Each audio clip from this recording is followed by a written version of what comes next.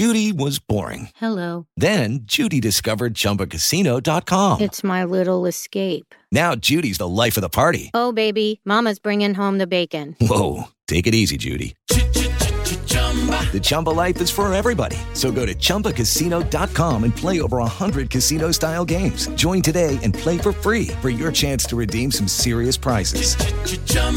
ChumbaCasino.com. No purchase necessary. Void where prohibited by law. 18 plus terms and conditions apply. See website for details.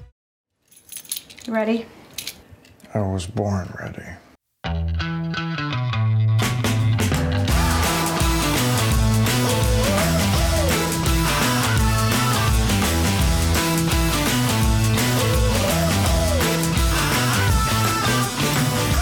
Welcome to Advisory Opinions. I'm Sarah Isger. That's David French. And, David, another action-filled pod. Yes. We're going to start with the Skotex abortion decision. We're going to then move to the cert before judgment petition to the Supreme Court that Special Counsel Jack Smith has brought on that presidential immunity argument. And then we're off to the races. Then we move to the Supreme Court and that dissent from denial by Justices Thomas and Alito with a little like, hey, me too, by Justice Kavanaugh. And yeah, we still have to get to all those oral arguments. So let's just do this. Let's go quick.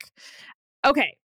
This week, the Texas Supreme Court, lovingly called Skotex instead of SCOTUS. Get it? Skotex. I get it. Okay. I'm trying to get you in the lingo, David. I did trip up over it initially. I was like, Skotex? Oh, okay. Yeah. Got it. Yes. So Skotex has 9 elected justices, and this came before them as like an emergency shadow docket, if you will, emergency docket, which is going to work somewhat similarly to the U.S. Supreme Court. Basically, a woman and her doctor get a temporary restraining order from what amounts to a trial court in Texas, saying that she can get an abortion under the medical necessity exemption in Texas law with the new abortion law. The Attorney General, Ken Paxton, immediately appeals that. Skotex takes it, and they're going to hold that no, it has not met the standards, and they overturn the TRO. But the whole time, like, they put the TRO on an administrative stay while they're getting it. It's a hot mess. So we're going to try to, I think, David, the best way to do this is we'll just do pure sort of process what the opinion says. Yeah. Then I want to do kind of a legal analysis of like higher level. What do we think about that opinion as it applies to the law? And then 3, some of the political ramifications of that. So I just want to read the Texas Health and Safety Code, section 170A2B2. An abortion is allowed when, quote, in the exercise of reasonable medical judgment, the pregnant female has a life-threatening physical condition aggravated by, caused by, or arising from a pregnancy that places the female at risk of death or poses a serious risk of substantial impairment of a major bodily function, unless the abortion is performed or induced. In this case, Kate Cox, they have 2 children already. She's 20 weeks pregnant with their 3rd child at the time that this was filed. They get a diagnosis of trisomy 18. There's no real question that this is incompatible with life. Trisomy 18 is a awful, awful diagnosis. Trisomy 18 is associated with very low birth weight, abnormally shaped heads, birth defects in organs that are often life-threatening. Most children with trisomy 18 do not live beyond the first 2 weeks of life. Fewer than 10% will live to a year. All will require continuous care and extensive life support, regardless. Her doctor, Kate Cox's doctor, talked to her about, what was going to happen at this point. She was going to need a C-section if she carried the baby to term. She wants to have a 3rd child. She's had 2 C-sections before. There was some discussion about this C-section potentially impairing her future fertility and chances of successful birth for a future child.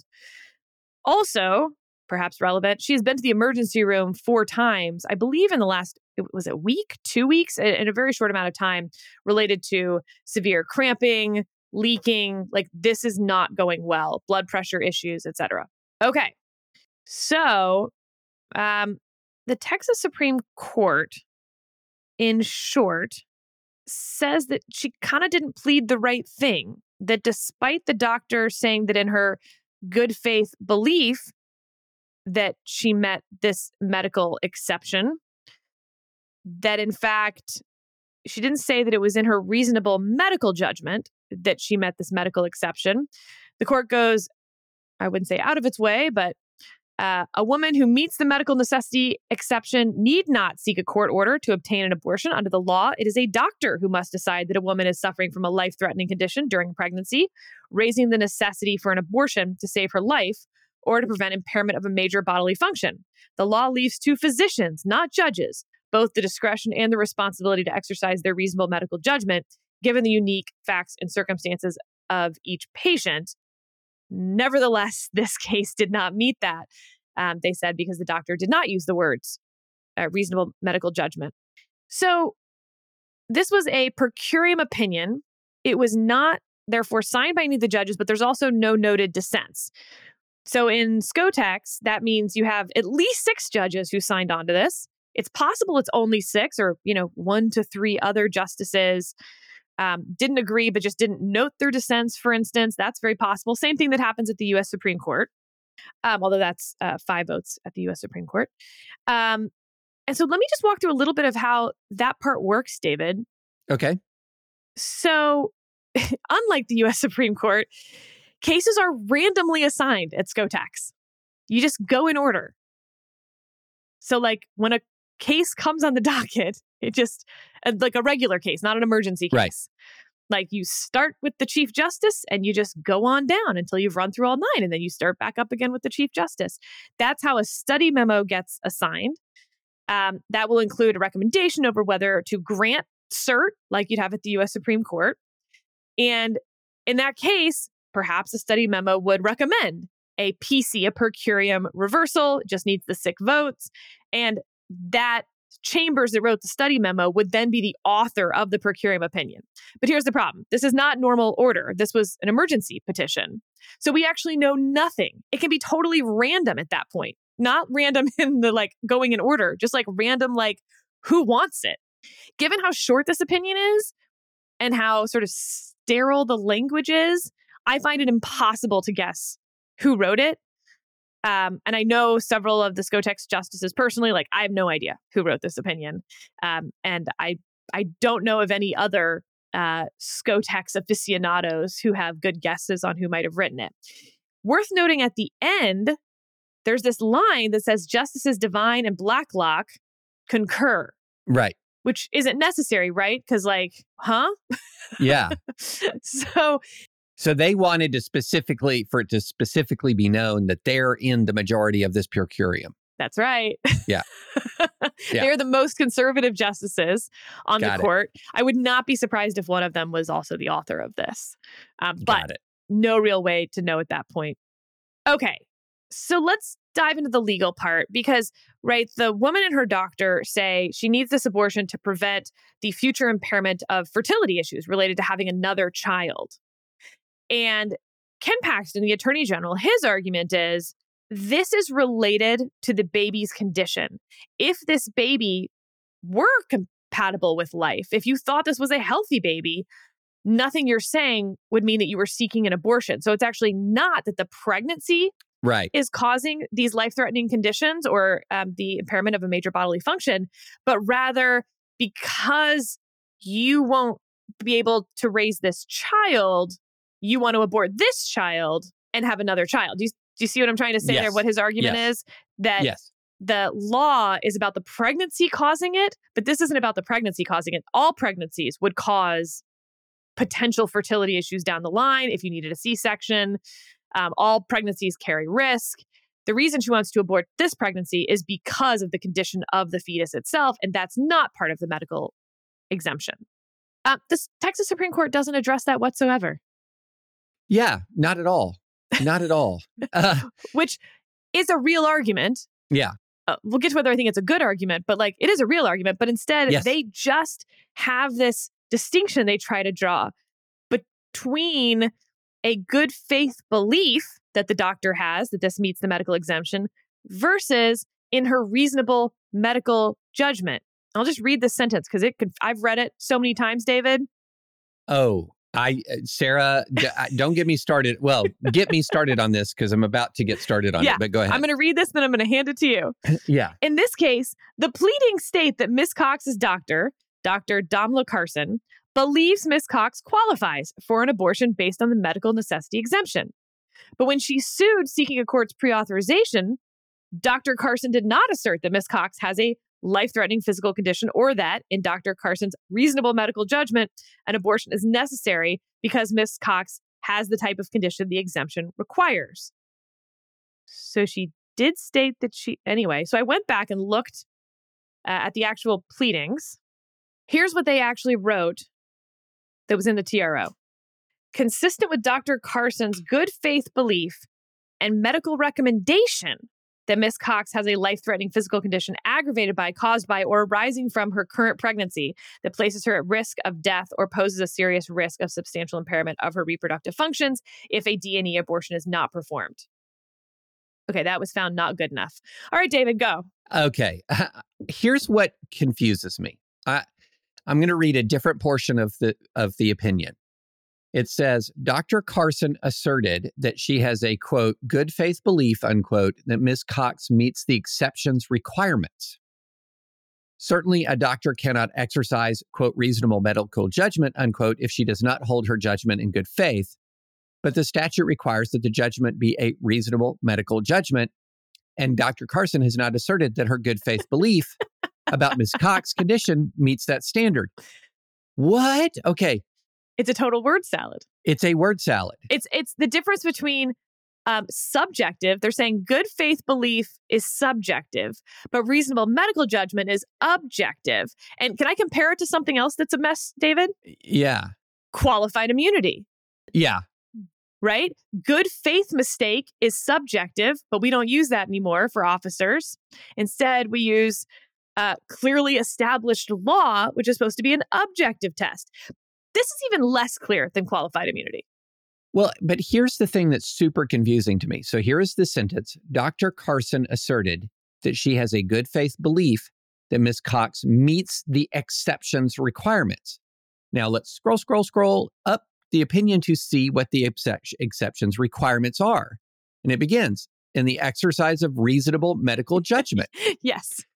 So I'm saying, I believe in good faith she meets the requirements, which include the exercise of reasonable medical judgment. And the court seems to be saying that what you have to say is, in the exercise of my reasonable medical judgment, I have a good faith belief that in the exercise of my reasonable medical judgment. See, this whole case seems to be dependent on the use of those magical words, reasonable medical judgment, in the doctor's specific statement, as opposed to the doctor referring to the statute. So see why I'm extremely confused here. So that... Yeah, no, you're not confused. You've got it. Okay. Like that. Yes. They wanted a way out of this. And can I tell you a little bit about why they wanted a way out of it? Please. Because there is another case pending at the court that's in the regular order, a merits case, so to speak. Mm-hmm. And that case is actually on defining that medical exemption, this language that we're talking about.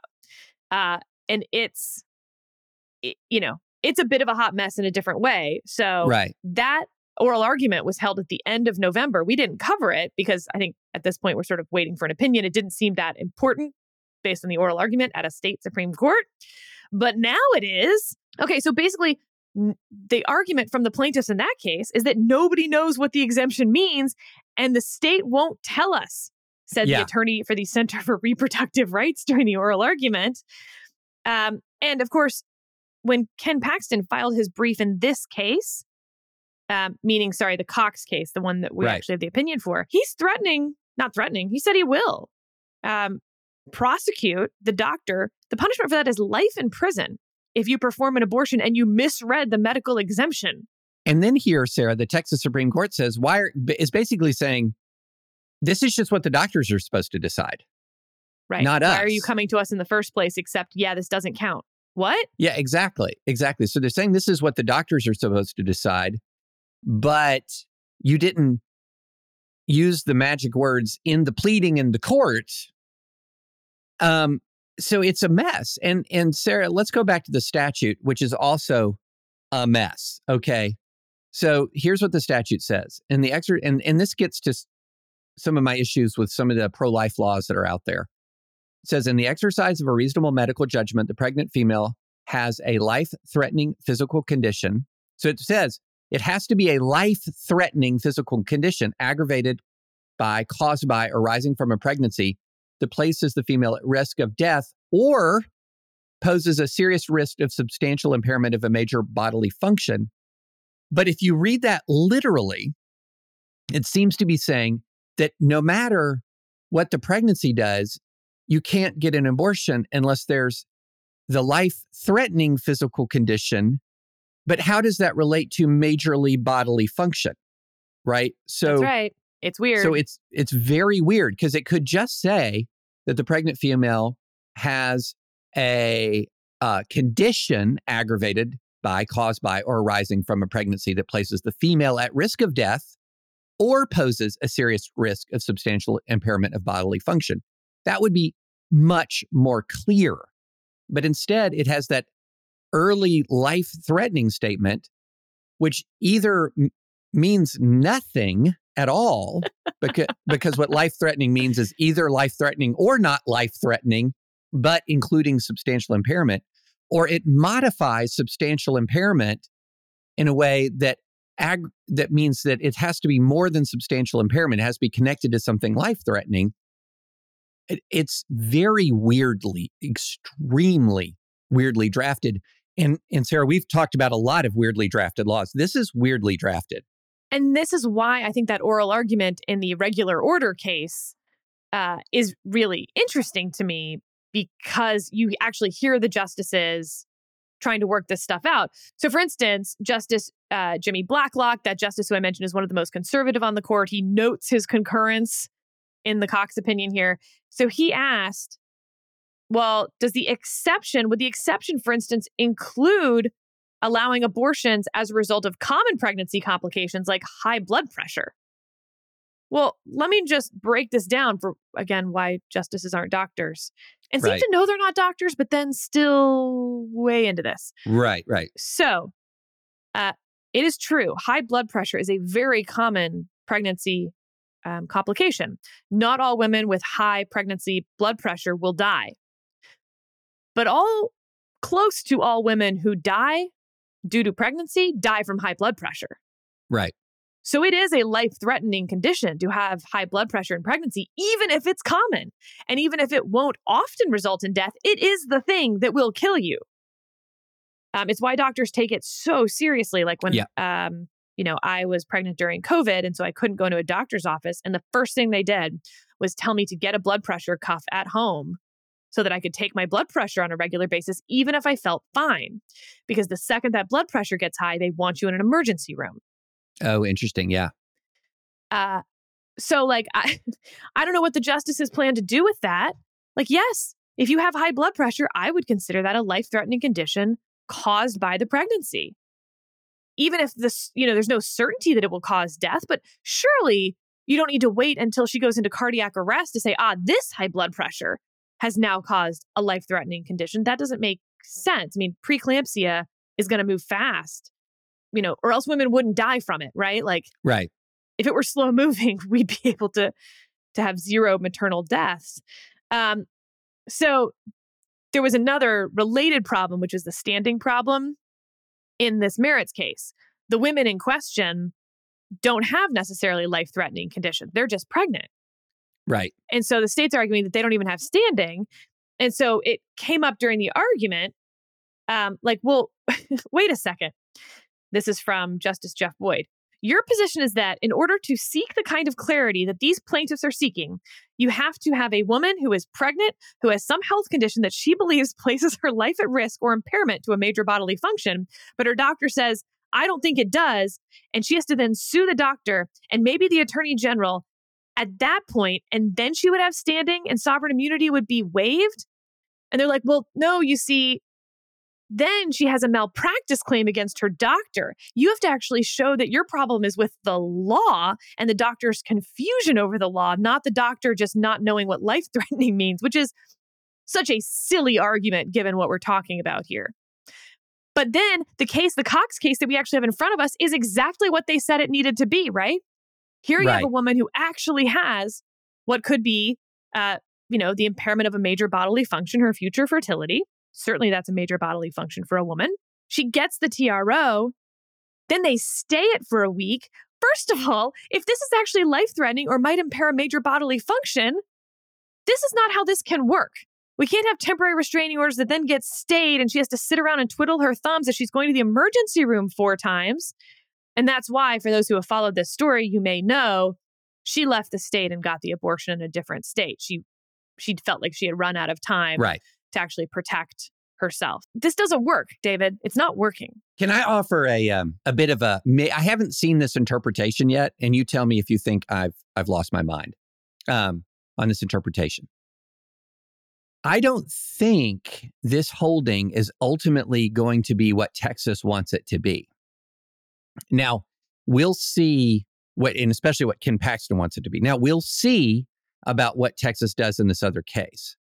But if you read it carefully, it seems to be saying, wait a minute, we don't want any part of this. This is the key paragraph. The laws reflect these laws, the Texas abortion statutes reflect a policy choice that the legislature has made, and the courts must respect that choice. Part of the legislature's choice is to permit a significant exception to the general prohibition against abortion, and it has delegated to the medical rather than the legal profession the decision about when a woman's medical circumstances warrant this exception. That's the key sentence. And it is delegated to the medical rather than the legal profession that the decision about when a woman's medical circumstances warrant this exception. If you take that, strip away some of the word salad about whether saying good faith believe the statute's requirements are met rather than quoting the statute's requirements when you state your good faith belief. Doesn't this now hold essentially that now what all the doctor has to do is say it is in my reasonable medical judgment, this is abortion is warranted, and you don't have anything more to say about it, judges, because it was delegated to the medical rather than the legal profession, this decision. So, in other words, does this send a message to the medical profession in Texas that, look, the only thing you need to do is the magic words, and then if the magic words are there, it's essentially unreviewable? Is that kind of an outcome of this case, or am I missing something here, Sarah? I think that's absolutely the outcome, but would you be willing to risk life in prison to say that's the outcome? Yeah, because I don't think Ken Paxton agrees this is the outcome. Correct. Yeah, and that's the issue. And you've got this other pending case where they basically asked the court for clarification on what the law means. They did not challenge it for vagueness. The court, one of the justices at one point asked, shouldn't you have challenged this on vagueness grounds, which would knock out the whole law, by the way. Right. So when that opinion comes down, it will basically undo this Cox opinion, by the way. Yeah. Which, don't forget, it was a PC. If someone's name isn't on it, it just carries so much less weight. I read it the same way you did, David, but I will tell you, it seems to me that we see the distortion of having elected justices in what you just said. Because you're right. They're like, look, if the doctor says that the law says reasonable, medical judgment, if you're saying it's a reasonable medical judgment, then our job is done here. As long as you said that. Yeah. But because they're elected, they had to find in this case that somehow the abortion wasn't allowed, because otherwise they would get primaried from the right. Yes. All 9 are Republicans, and the ad writes itself, right? Mm-hmm. Justice fill in the blank voted to allow a woman to have an abortion at 20 weeks.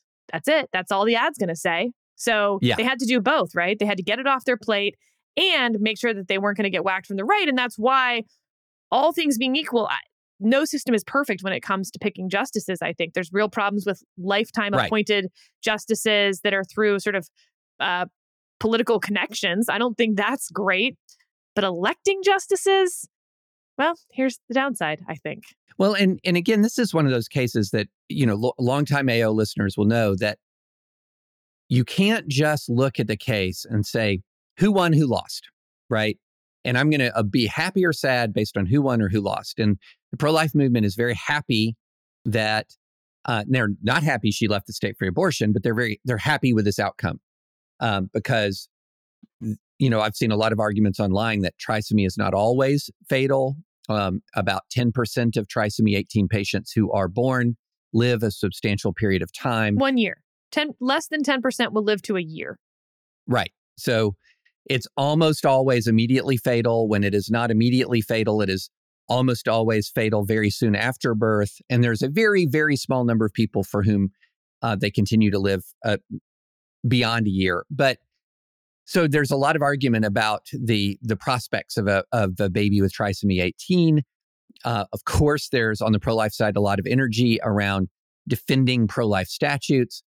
But here's what I really wish, Sarah, and I'm begging my pro-life friends, colleagues, peers. I'm pro-life.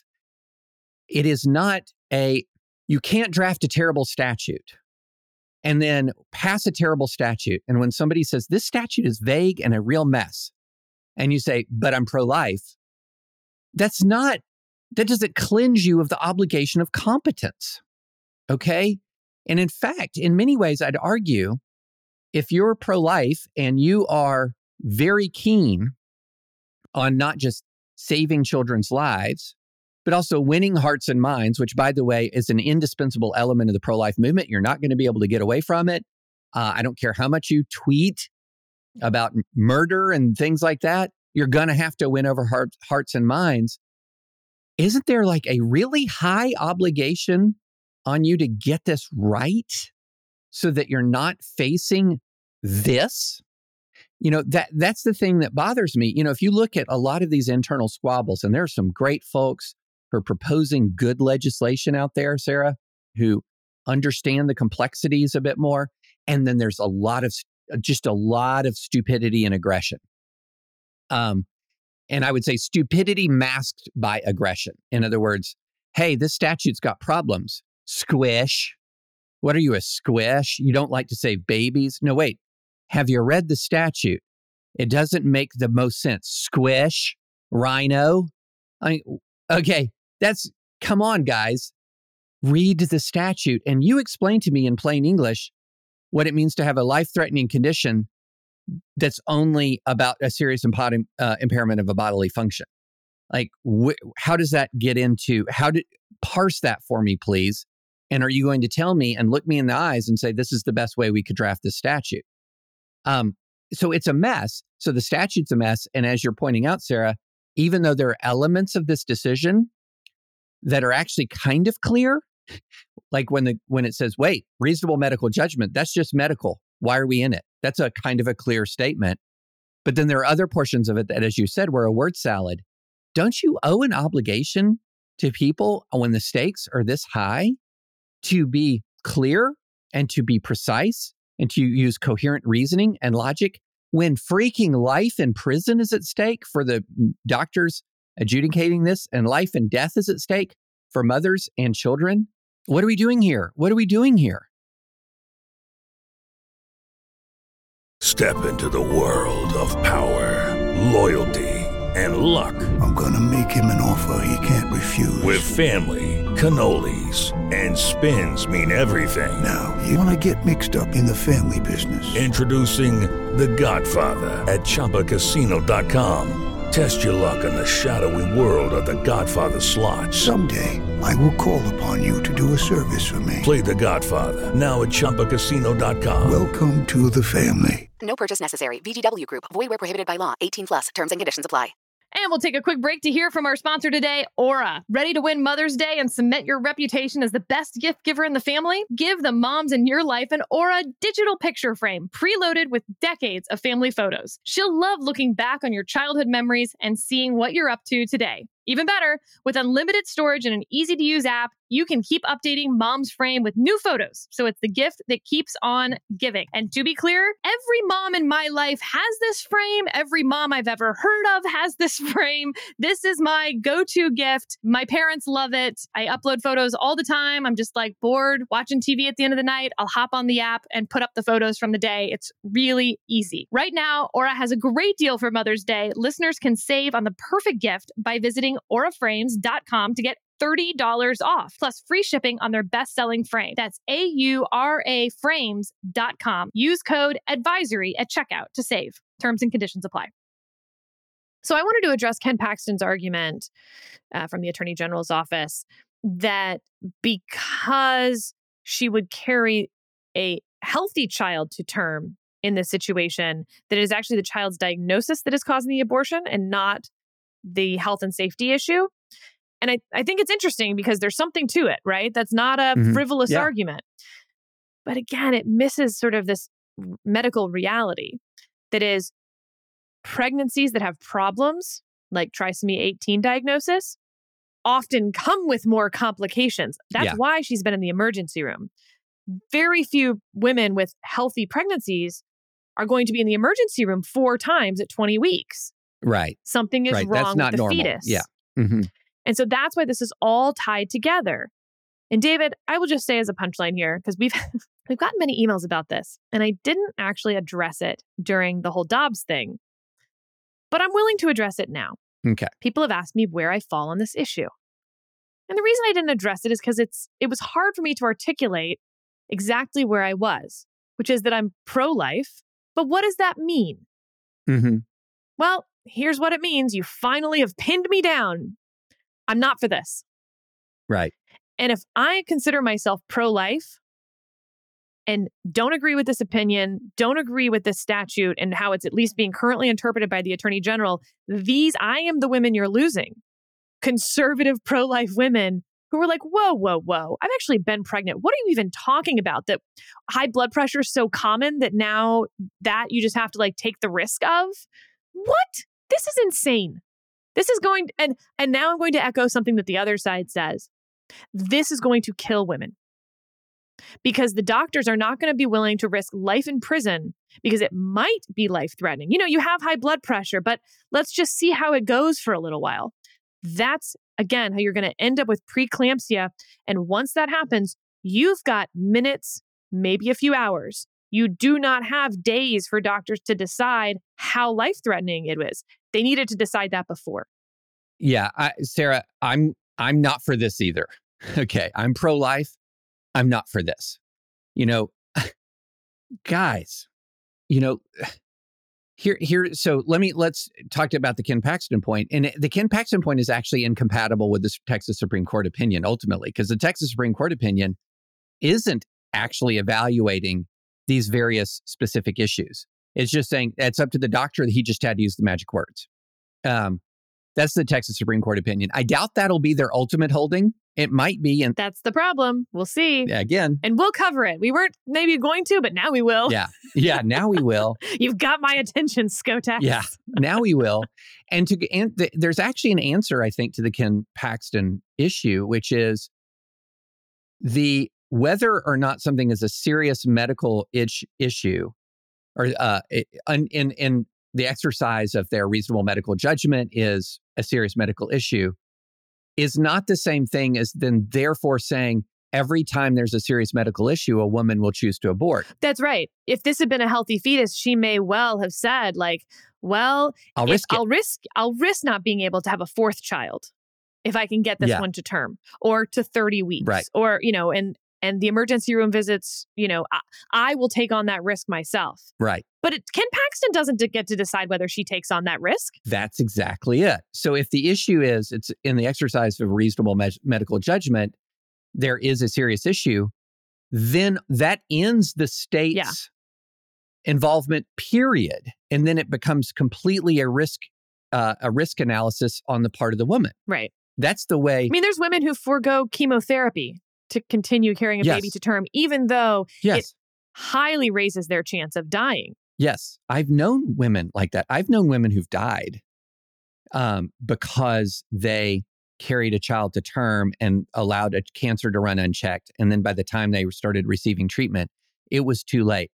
But that was their judgment. That's not Ken Paxton's choice. Right. Exactly. And so if the question is, what is a reasonable medical judgment with a clear statute, that's the law, right? And so the Texas Supreme Court seems to be saying, as of right now, with this other case pending, something that is, hey, it's all up to you, doctors.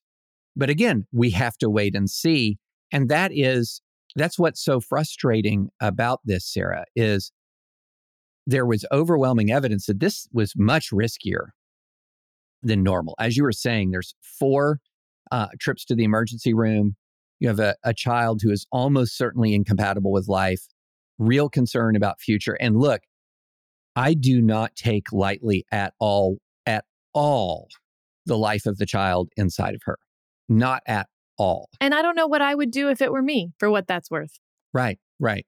I don't know. I really, and I've struggled with that since we knew we were going to talk about this. I can't give you an answer. I mean, we faced a moment with our granddaughter where we didn't know. We knew there was a life-threatening series of life-threatening birth defects. We didn't know if it was going to be a trisomy situation. And Camille made an immediate choice. I'm carrying this baby. I'm not doing any one more thing to add additional risk, including the amniocentesis that could have defined much more specifically what the condition was. But the question I have is, under a circumstance where maybe we knew there was incompatibility with life and the physical condition that she was in was much worse than the physical condition that she was actually in, what's then? And then the question becomes, how much say should Ken Paxton have on that versus Sorry, I'm the laughing doctor? not because it's funny, obviously. I'm laughing at the absurdity of injecting Ken Paxton into that conversation. I will also say, again, I don't know any women who haven't had miscarriages. And David, I've talked about my miscarriage and ectopic pregnancy on this podcast before. But I will also say, like, a trisomy 18 diagnosis and 4 trips to the emergency room, this was going to end anyway. I'll just, I'm not a doctor, but I know lots of women. And severe cramping, blood, well, let me tell you what's happening. So in some ways, you don't need to worry as a pro-life person how this pregnancy was going to end, because unfortunately, it was always going to end one way. Right. So, okay, we'll wait for that Texas Supreme Court opinion. Here's my hope. I hope that they do not kick it on standing. Right. And I certainly hope that they don't find that they cannot provide clarity in the law because of either that lack of standing. And remember, state standing, not the same as federal standing. We haven't gone over that a whole ton, but they're different issues. Yeah. Because they didn't sort of use, again, the magic words, that they were challenging this under a void for vagueness concept, that now we're not going to clarify this. You didn't challenge it as vague, and the law says what it says, and we're just going to have to wait for prosecutions. They have a responsibility to answer the question here. So, Yeah, they do have a response. And here's the other responsibility, Sarah. Texas legislature, you have a responsibility to write a law that makes sense.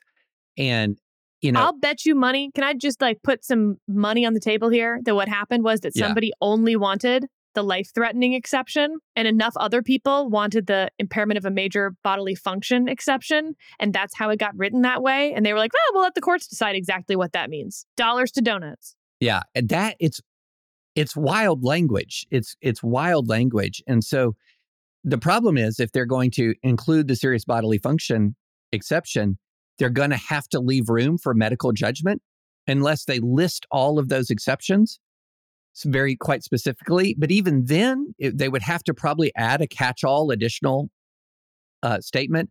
So it is, but all I know is what the statute should ultimately read is very different from how this statute reads. And if you're going to impose a life sentence on somebody for violation of the statute, you owe them clarity.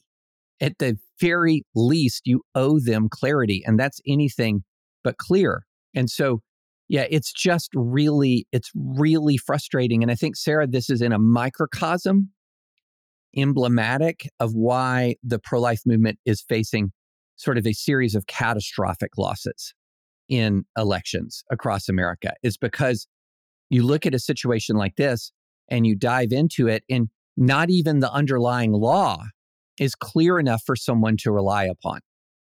And I can't even, please be competent, guys. Just please be competent. With the Lucky Land Slots, you can get lucky just about anywhere. This is your captain speaking. We've got clear runway and the weather's fine, but we're just going to circle up here a while and get lucky. No, nothing like that. It's just these cash prizes add up quick. So I suggest you sit back, keep your tray table upright, and start getting lucky. Play for free at LuckyLandSlots.com. Are you feeling lucky? No purchase necessary. Void where prohibited by law. 18+ terms and conditions apply. See website for details. Hello, it is Ryan, and we could all use an extra bright spot in our day, couldn't we? Just to make up for things like sitting in traffic, doing the dishes, counting your steps, all the mundane stuff. That is why I'm such a big fan of Chumba Casino. Chumba Casino has all your favorite social casino-style games that you can play for free anytime, anywhere with daily bonuses. That should brighten your day a little. Actually, a lot. So sign up now at ChumbaCasino.com. That's ChumbaCasino.com. No purchase necessary. VGW Group. Void where prohibited by law. See terms and conditions. 18+. Okay, speaking of needing clarity, Special Counsel Jack Smith has appealed directly to the Supreme Court from a motion denying a motion from Judge Tanya Chutkan at the D.C. District Court. So this is about President Trump's argument that he is absolutely immune from prosecution because he was president at the time of the actions that he's being charged with between the election and January 6th. And I'll just remind everyone what the actions that he's being charged with, aside, putting aside the statutes here. This is from Judge Chutkan's opinion that was issued December 1. First, they, meaning Trump and others. First, they used knowingly false claims of election fraud to get state legislators and election officials to subvert the legitimate election results and change the electoral votes for the defendant's opponent, Joseph R. Biden, to electoral votes for the defendant. Second, they organized fraudulent state electors in 7 states, attempting to mimic the procedures that the legitimate electors were supposed to follow under the Constitution and other federal state laws. Third, they attempted to use the power and authority of the Justice Department to conduct sham election crime investigations and to send a letter to the targeted states that falsely claimed that the Justice Department had identified significant concerns that may have impacted the election outcome.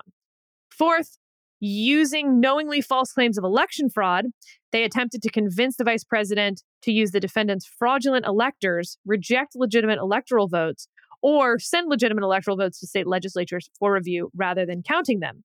Fifth, on the afternoon of January 6th, once a large and angry crowd, including many individuals whom the defendant had deceived into believing the vice president could and might change the electoral results, violently attacked the Capitol and halted the proceedings, they exploited the disruption by redoubling efforts to levy false claims of election fraud and convince members of Congress to further delay the certification based on those claims.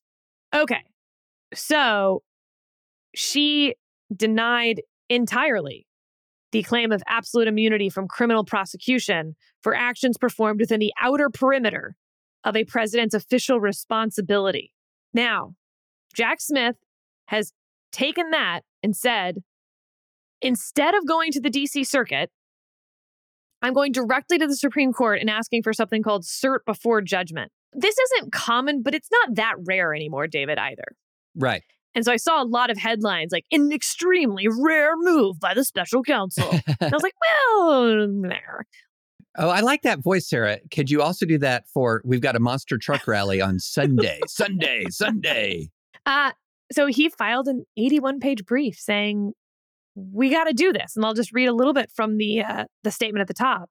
This case presents a fundamental question at the heart of our democracy, whether a former president is absolutely immune from federal prosecution for crimes committed while in office, or is constitutionally protected from federal prosecution when he has been impeached but not convicted before the criminal proceeding begin.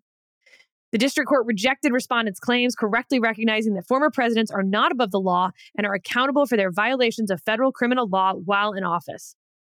Respondents' appeal of the ruling rejecting his immunity and related claims, however, suspends the trial of the charges against him, scheduled to begin on March 4th. It is of imperative public importance that respondents' claim of immunity be resolved by this court and that respondents' trial proceed as promptly as possible if his claims of immunity are rejected. Okay, David, so we've got a couple things here. There's the underlying merits, fine, but there's also the, does this court wait and let the D.C. Circuit do this in the regular order? The D.C. Circuit can move quite quickly. We've already seen them move quickly, for instance, on the gag order question. And this, by the way, remember, the D.C. Circuit did rule on the gag order. This is the presidential immunity thing. For some reason, I tripped myself up and I was like, but wait, we just had a D.C. Circuit opinion. Lots of moving parts in this case. Okay, so just on the process question, remember, A, it takes 4 votes for cert. So you've got to count to 4 here. Second, emergency docket stuff is disfavored. And this isn't technically an emergency docket, but similar vibes in terms of not following regular order. And third, there's a reason that justices like to get circuit opinions, because these are their very, very smart colleagues that they respect, taking a whack at it so they can be like, well, I didn't like that, or I did like that, or I hadn't thought of that issue. It's basically like having more briefing by people who aren't advocates themselves. So what do you think, David? Are they going to take it? I think they will. It was interesting. I mean, I had this moment on Monday where I honestly misread the Supreme Court's order. It says petitioner's motion to expedite consideration of the petition for writ of certiorari before judgment is granted. And I kind of skipped some of the middle of the language, and I misread it for a moment that the writ was granted. No. It was just the motion to expedite consideration of the petition for the writ that was granted. So Donald Trump has to answer this 81-page petition by Wednesday, December 20th. Right. I think they'll grant it, Sarah. I again, with all Supreme Court predictions caveat, I don't know, but I think that they will. If they don't, I feel like there's probably a high likelihood the trial gets pushed. Right. So then that, let's assume we were just doing the political valence. Use my 2 axes, if you will. So let's just think about the bottom axis. Donald Trump does not want the Supreme Court to take this. He wants it to go through the D.C. Circuit, and then he wants it to go to the Supreme Court because he wants us to drag out as long as possible. So if we were just using that bottom axis, you've got 3 votes to take this. Because it needs to move as quickly as possible. Yes. And look, when I talked about why the Supreme Court likes lower courts to weigh into this and write their own opinions, that's true. But if the Supreme Court knows they're going to take something no matter what, it does put a thumb on the other side of the scale, at least a little bit of weight of look, if we're going to do this anyway, let's just do it. Why waste the D.C. Circuit's time having to write an opinion that, we don't need? Okay, so on that bottom axis, you've got 3 votes to take it. So now the question is on the y-axis, can you find 1 vote? Is this a high institutionalism concern? Because, for the good of the country, this needs to get resolved faster. We don't want the trial delayed.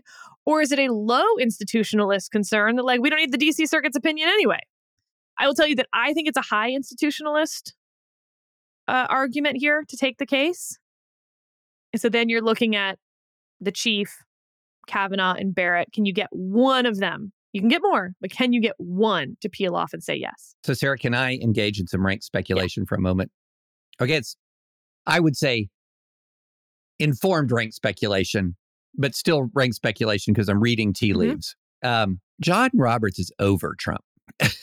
I can't repeat all the stories that I know about the court sometimes, but yes, he is. Yeah. John Roberts is over Donald Trump. And that was obvious during the Trump administration.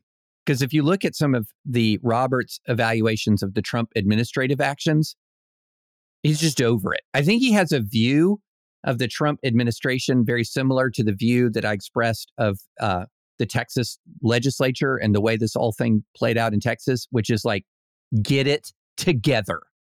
You are embarrassing us, is sort of the view of John Roberts. And, you know, you saw it in these administrative cases and things like this, but I don't think it's going to be hard to reach for the one, the other to make it 4. The question is, would he want to be the 4th if he's not certain and, you know, if he's got real questions about the outcome? So yeah, I think there's a 4 there, Sarah. Okay, so that's on the process question. Now, switch over to the merits question. And we'll just do a very cursory, because I think we'll be talking about this one quite a bit. I think so, yeah. But cursory exploration here. Again, you want to use that bottom axis, fine. You've got your 3 votes. There's no presidential immunity. Now, on that y-axis on presidential immunity, I think things move pretty substantially. So, like, the idea that Gorsuch, for instance, is going to want to maximize presidential power with absolute immunity, I don't think so. That at least, you know, again, I'm taking this out of the current context, out of literally like the post-election stuff, what he's being charged with. This is now just a question on how immune are presidents while they're in office.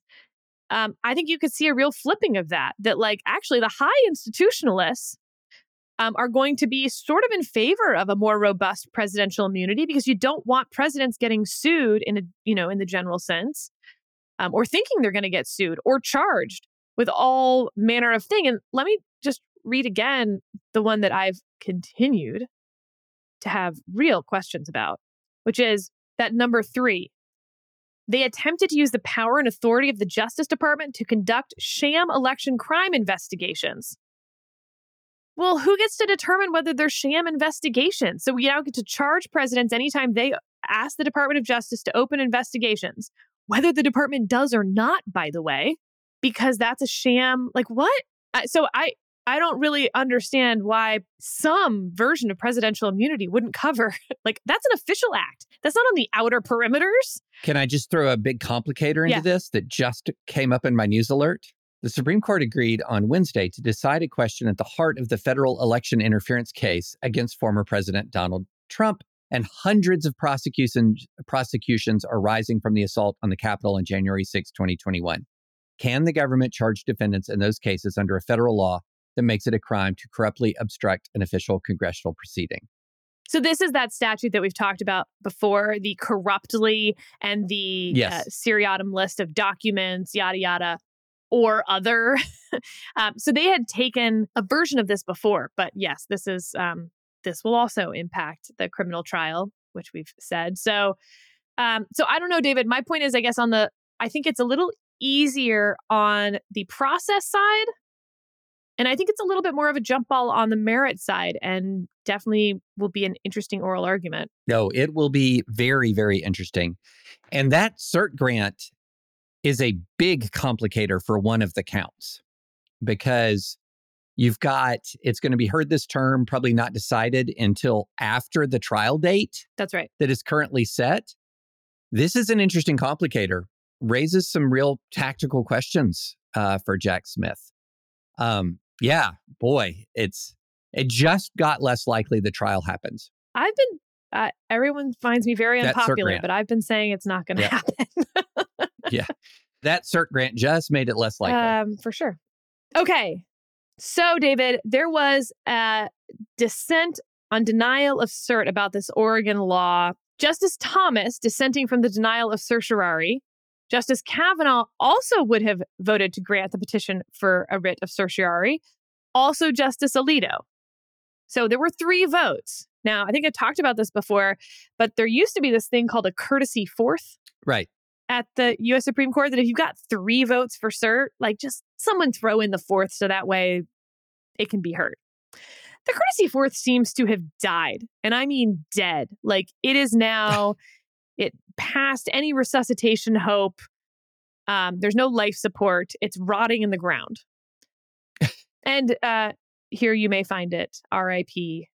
courtesy fourth, because you've got Alito, Thomas, and Kavanaugh wanting to grant cert.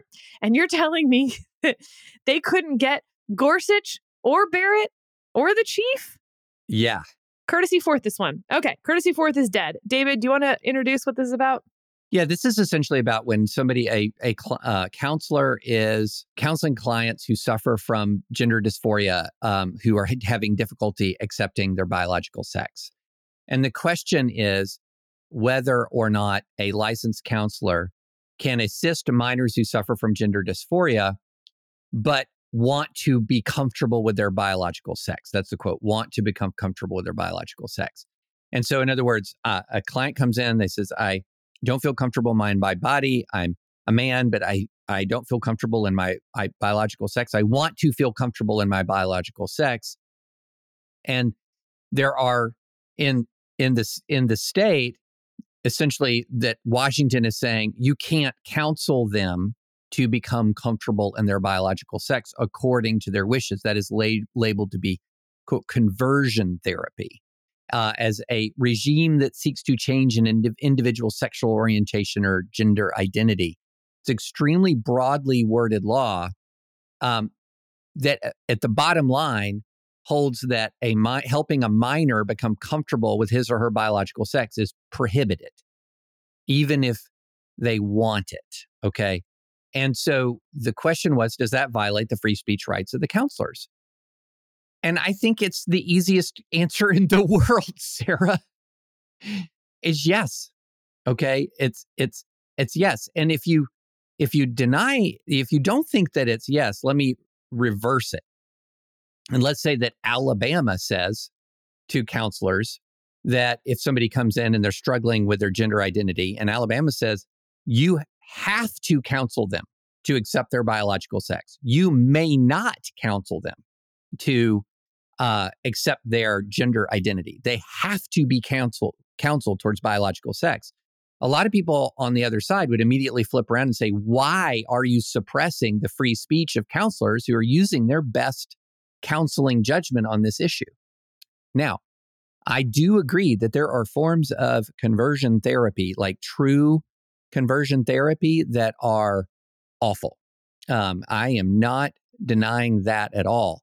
This statute is so broadly written. Again, Sarah, what are we back to? A very similar theme, that the statute is so broadly written that it's just scooping up an awful lot of what would clearly be protected speech, even the speech that the client came to the counselor for, wanted from the counselor, would be excluded, prohibited, punishable. And I'll just read from Justice Thomas's denial from dissent. There's little question that SB 5722 regulates speech and therefore implicates the First Amendment. True, counseling is a form of therapy, but it is conducted solely through speech. If speaking to clients is not speech, the world is truly upside down. SB 5722 sanctions speech directly, not incidentally. The only conduct at issue is speech. It is a fundamental principle that governments have no power to restrict expression because of its message, its ideas, its subject matter, or its content. And then Justice Thomas says, the Ninth Circuit attempted to sidestep this framework by concluding that counseling is unprotected by the First Amendment because states have traditionally regulated the practice of medicine. Pause. Is that the rule you really want? I'm asking that of all sides here. Is that the rule? I know there are people who look at the outcome who are very much believe that affirming trans kids is the only humane, decent thing to do. But remember, what did the Ninth Circuit do? It essentially said that counseling is unprotected. So what you're doing here is you're giving other states a blank check to enact mirror image opposite laws here. So this idea that counseling is unprotected, it has resonance, as Justice Thomas noted, with the NIFLA case, National Institute of Family and Life Advocates. This was the Crisis Pregnancy Center case where California was attempting to require crisis pregnancy centers to advertise for state-funded free or low-cost abortions, and tried to argue that this compulsion of speech, which would otherwise ordinarily be completely illegal, is legal because they were regulating medical speech or professional speech, a separate category of speech. And this is something that the Supreme Court in NIFLA, that was an argument the Supreme Court rejected in NIFLA. And so I'm with Justice Thomas here. I mean, it's very difficult for me to see how this is not speech. Now, that's not granting a blank check that all forms of conversion therapy are the same. No. But this idea that this is not speech, this is counseling, is fundamentally not protected speech. Yikes, Sarah. Yikes. So here's what's weird about this to me, David. Not a lot of heat on the page from Justice Thomas and not from Justice Alito either. Justice Alito wrote separately, dissenting from the denial of certiorari. Like Justice Thomas, I would grant the petition for a writ of certiorari. This case presents a question of national importance. In recent years, 20 states in the District of Columbia have adopted laws prohibiting or restricting the practice of conversion therapy. It is beyond dispute that these laws restrict speech, and all restrictions on speech merit careful scrutiny. There's a circuit split. For these reasons, this case easily satisfies our established criteria for granting certiorari, and I would grant review. Well, that's not very spicy, Justice Alito. And it leads me to this conclusion, David. They've got a different vehicle. Oh. Because in the Ninth Circuit, remember, there's the panel opinion, the one you talked about. Then there's the petition for en banc review, where you have the statement by Judge O'Scanlan, where he would have granted en banc review. That was joined by a couple other judges on the Ninth Circuit. Then you've got that Bumate dissent. Anytime Bumate is dissenting on the Ninth Circuit, it's like straight shot to the Supreme Court these days. Right. More so than really any other judge on the Ninth Circuit, in my not data-filled opinion. Just casual observance. There's a circuit split. This is a clear issue. Justice Alito doesn't sound spicy at all. They've got a different vehicle that's coming up that is not on my radar.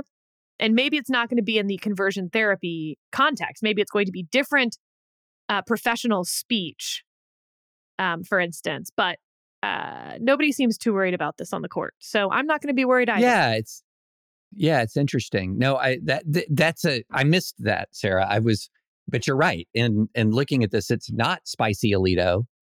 Justice Thomas is not bringing the high heat. Which he knows how to do. I mean, God knows we've seen both of them on dissents from denial, bring a fastball. So if they're not worried, I'm not worried. All right, David. Well, do you remember during the Trump administration, there was this ongoing joke about Transportation Week? Every week was Transportation Week, and then they never got to it because some other emergency popped up. So our conversation about SEC v. Jerkesy, Moore, and Purdue Pharma, it's Transportation Week. We didn't get to it this episode once again. So sorry.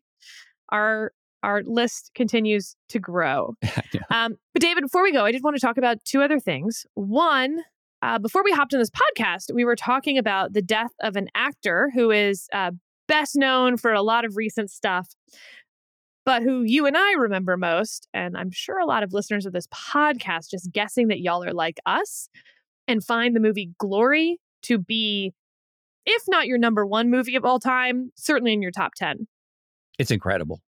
And he was a major actor in the movie Glory with a fantastic performance, and he passed away. And so just a nice reminder to go rewatch the movie Glory. My son is not old enough to watch Glory, but as soon as I think he is, we're on it. Yeah, I will never forget, as long as I live, watching that movie for the first time. And it was amazing start to finish. But I remember the scene. And anyone who's seen Glory remembers the scene. And this is Denzel Washington, who was kind of a rebellious Union soldier. And at one point, he's ordered to be whipped. And wow, that scene, I can't even talk about it without choking up. How his shirt is stripped from him. Sorry. David actually is choking up. I can see it. It's unreal, that scene. And it's also because the topic that's coming up. Yeah. But, in watching that movie, the enormity of what slavery was, impacted my young mind in a way it had never done it before, because everything else was reading stuff, right? You know, like you're reading about stuff. And then the way they portrayed it, and that moment stands out to everybody. Like that moment, it was just that one moment with Denzel Washington that stood out so much. But the Andre Braugher performance of Corporal Thomas Searles from start to finish was magnificent, just magnificent. He was Thomas, he was Matthew Broderick's friend and a scholar, a bookish man who said, I'm going, I'm signing up. And the movie ends at the Battle of Fort Wagner, where tragically they just all are, it's a 1989 movie of a historical event that occurred in the 1860s. So I'm not spoiling anything, where they're just all killed. But it was still, one of the most inspirational movies I've ever seen in my entire life. So we watched it in junior high. Like, when class, when the teacher's like, we're watching a movie because she's like feeling lazy, except this was not feeling lazy. Yeah. This was like the movie had just come out a couple years earlier, and she it just came out on VHS basically. And she was like, stop everything. We have to watch this movie. It was incredible. And at the end, they show I don't know what the term for the art is, but the bronze, it's not a statue. It's like a relief. Yeah. That's in Boston of the Massachusetts 54th. And I saw that, and she told me it was in Boston. And I was like, well, then I have to go live in Boston someday. And it was in that moment that I decided I must at some point in my life live in Boston. How funny is that? So it actually did have this big impact on my life, aside from even just the historical part. Yeah. Yeah. That's one of those things. It's a shame that the main, and listeners tell me, I hope that the main memorial of the 54th, the primary memorial of the 54th, isn't confined to Boston. Because this is one of my hobby horses, Sarah. These Union soldiers fought and died all over the South. All over the South. They didn't die in Massachusetts. They died in South Carolina. They died in Virginia. They died in Tennessee. They died in Mississippi. Where are their memorials? There. Because these are American soldiers on American soil, and I think that's one of the things that just gets lost in the monument debate, which is usually about what are we going to tear down? I'm asking a whole different question. When are we going to build more? I would love to have a Massachusetts 54th memorial in South Carolina. Yeah, that would be incredible. And listeners will tell me if there is one. I think long ago, I went to the site. I was in Charleston. I believe Fort Wagner's outside of Charleston. This is distant memory. And I've been through all of that. And I don't remember seeing one. Maybe there is one now. Here in Franklin, we have a very, very, very tall statue of a Confederate soldier. But we just recently erected a statue, a smaller statue, but beautifully done, of a Union soldier, a Black soldier in the Union Army. And I just love that we did that, but we need to do more. We need to do more. By the way, I did not know this, but the Massachusetts 54th Memorial that's in Boston of Robert Gould Shaw was defaced during the George Floyd protests. Gosh, man, oh man. Well, David, this brings us to another topic that we need to talk about on this podcast. So we had left it to Nancy, your wonderful wife, to sort of make her public announcement. But yeah. Yeah. So Nancy made a public announcement because we haven't exactly kept the secret, and word was getting out, and we're starting to get a lot of people sending us messages. But before a week or two before Thanksgiving, Nancy was diagnosed with breast cancer, a pretty aggressive kind called triple negative. Listeners who sadly have experience in this area will know what that means. It's not conducive to certain kinds of newer treatments. And so you kind of have to go really old school with the major chemo. And it just kind of came out of nowhere. It had spread a little bit, but thankfully has not gone metastatic. In other words, it's not outside of the breast and lymph node region so far as we know. And she started chemo right. We got the diagnosis, got a bunch of tests run, and she started chemo almost immediately. So she's in the middle of chemo now. And we have a lot of reason for hope. She's handling the chemo really well, surprisingly well so far. She's young. She's 49. She's handling the chemo really well so far, but we got a long road ahead of us, about 6 months before surgery. And so Nancy just did a really, I thought, just very sweet and beautifully written announcement that she put on Twitter and on Threads. And Sarah, I got to tell you, there's been a lot of toxicity on social media. Not this week. And either the trolls just went completely silent, which is fine by me. That's totally fine by me. But we've even gotten some really kind notes from some frankly quite surprising quarters. And that's just been really gratifying. People have really rallied around her sort of in the public sense. And then where we live here, we have just such a fabulous network of friends and family that have really rallied around her as well. And so, but as Nancy was saying, when driving back from chemo last time, she just doesn't see how the single moms out there, the people who have less of a support system, how do they do it? How do they just handle sort of the day in, day out grind of it all? Because it is a grind. But we just share that with you guys, appreciate you guys, and would very much appreciate your prayers and good wishes for Nancy. Well, David, I certainly speak for the entire AO community, and I'm sure there'll be plenty of people in the comments with more eloquent ways to say this, but we're on your team, man. Thank you. Just totally and completely. And whatever time you need, everything else, you've got it. And you just couldn't have a more loyal, loving, cheering squad than your AO family. Yeah, I appreciate that. And it's just been so gratifying. And so thank you guys in advance for your prayers and good wishes. And with that, Transportation Week will continue at the next episode as we maybe someday get to talk about the oral arguments from this past session. Bye.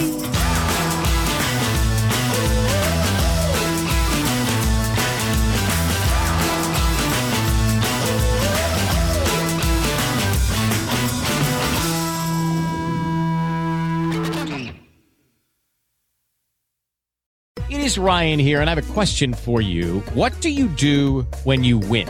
Are you a fist pumper, a woohooer, a hand clapper, a high fiver? I kind of like the high five, but if you want to hone in on those winning moves, check out Chumba Casino. At ChumbaCasino.com, choose from hundreds of social casino-style games for your chance to redeem serious cash prizes. There are new game releases weekly, plus free daily bonuses. So don't wait. Start having the most fun ever at ChumbaCasino.com. No purchase necessary. VGW Group. Void where prohibited by law. See terms and conditions. 18+.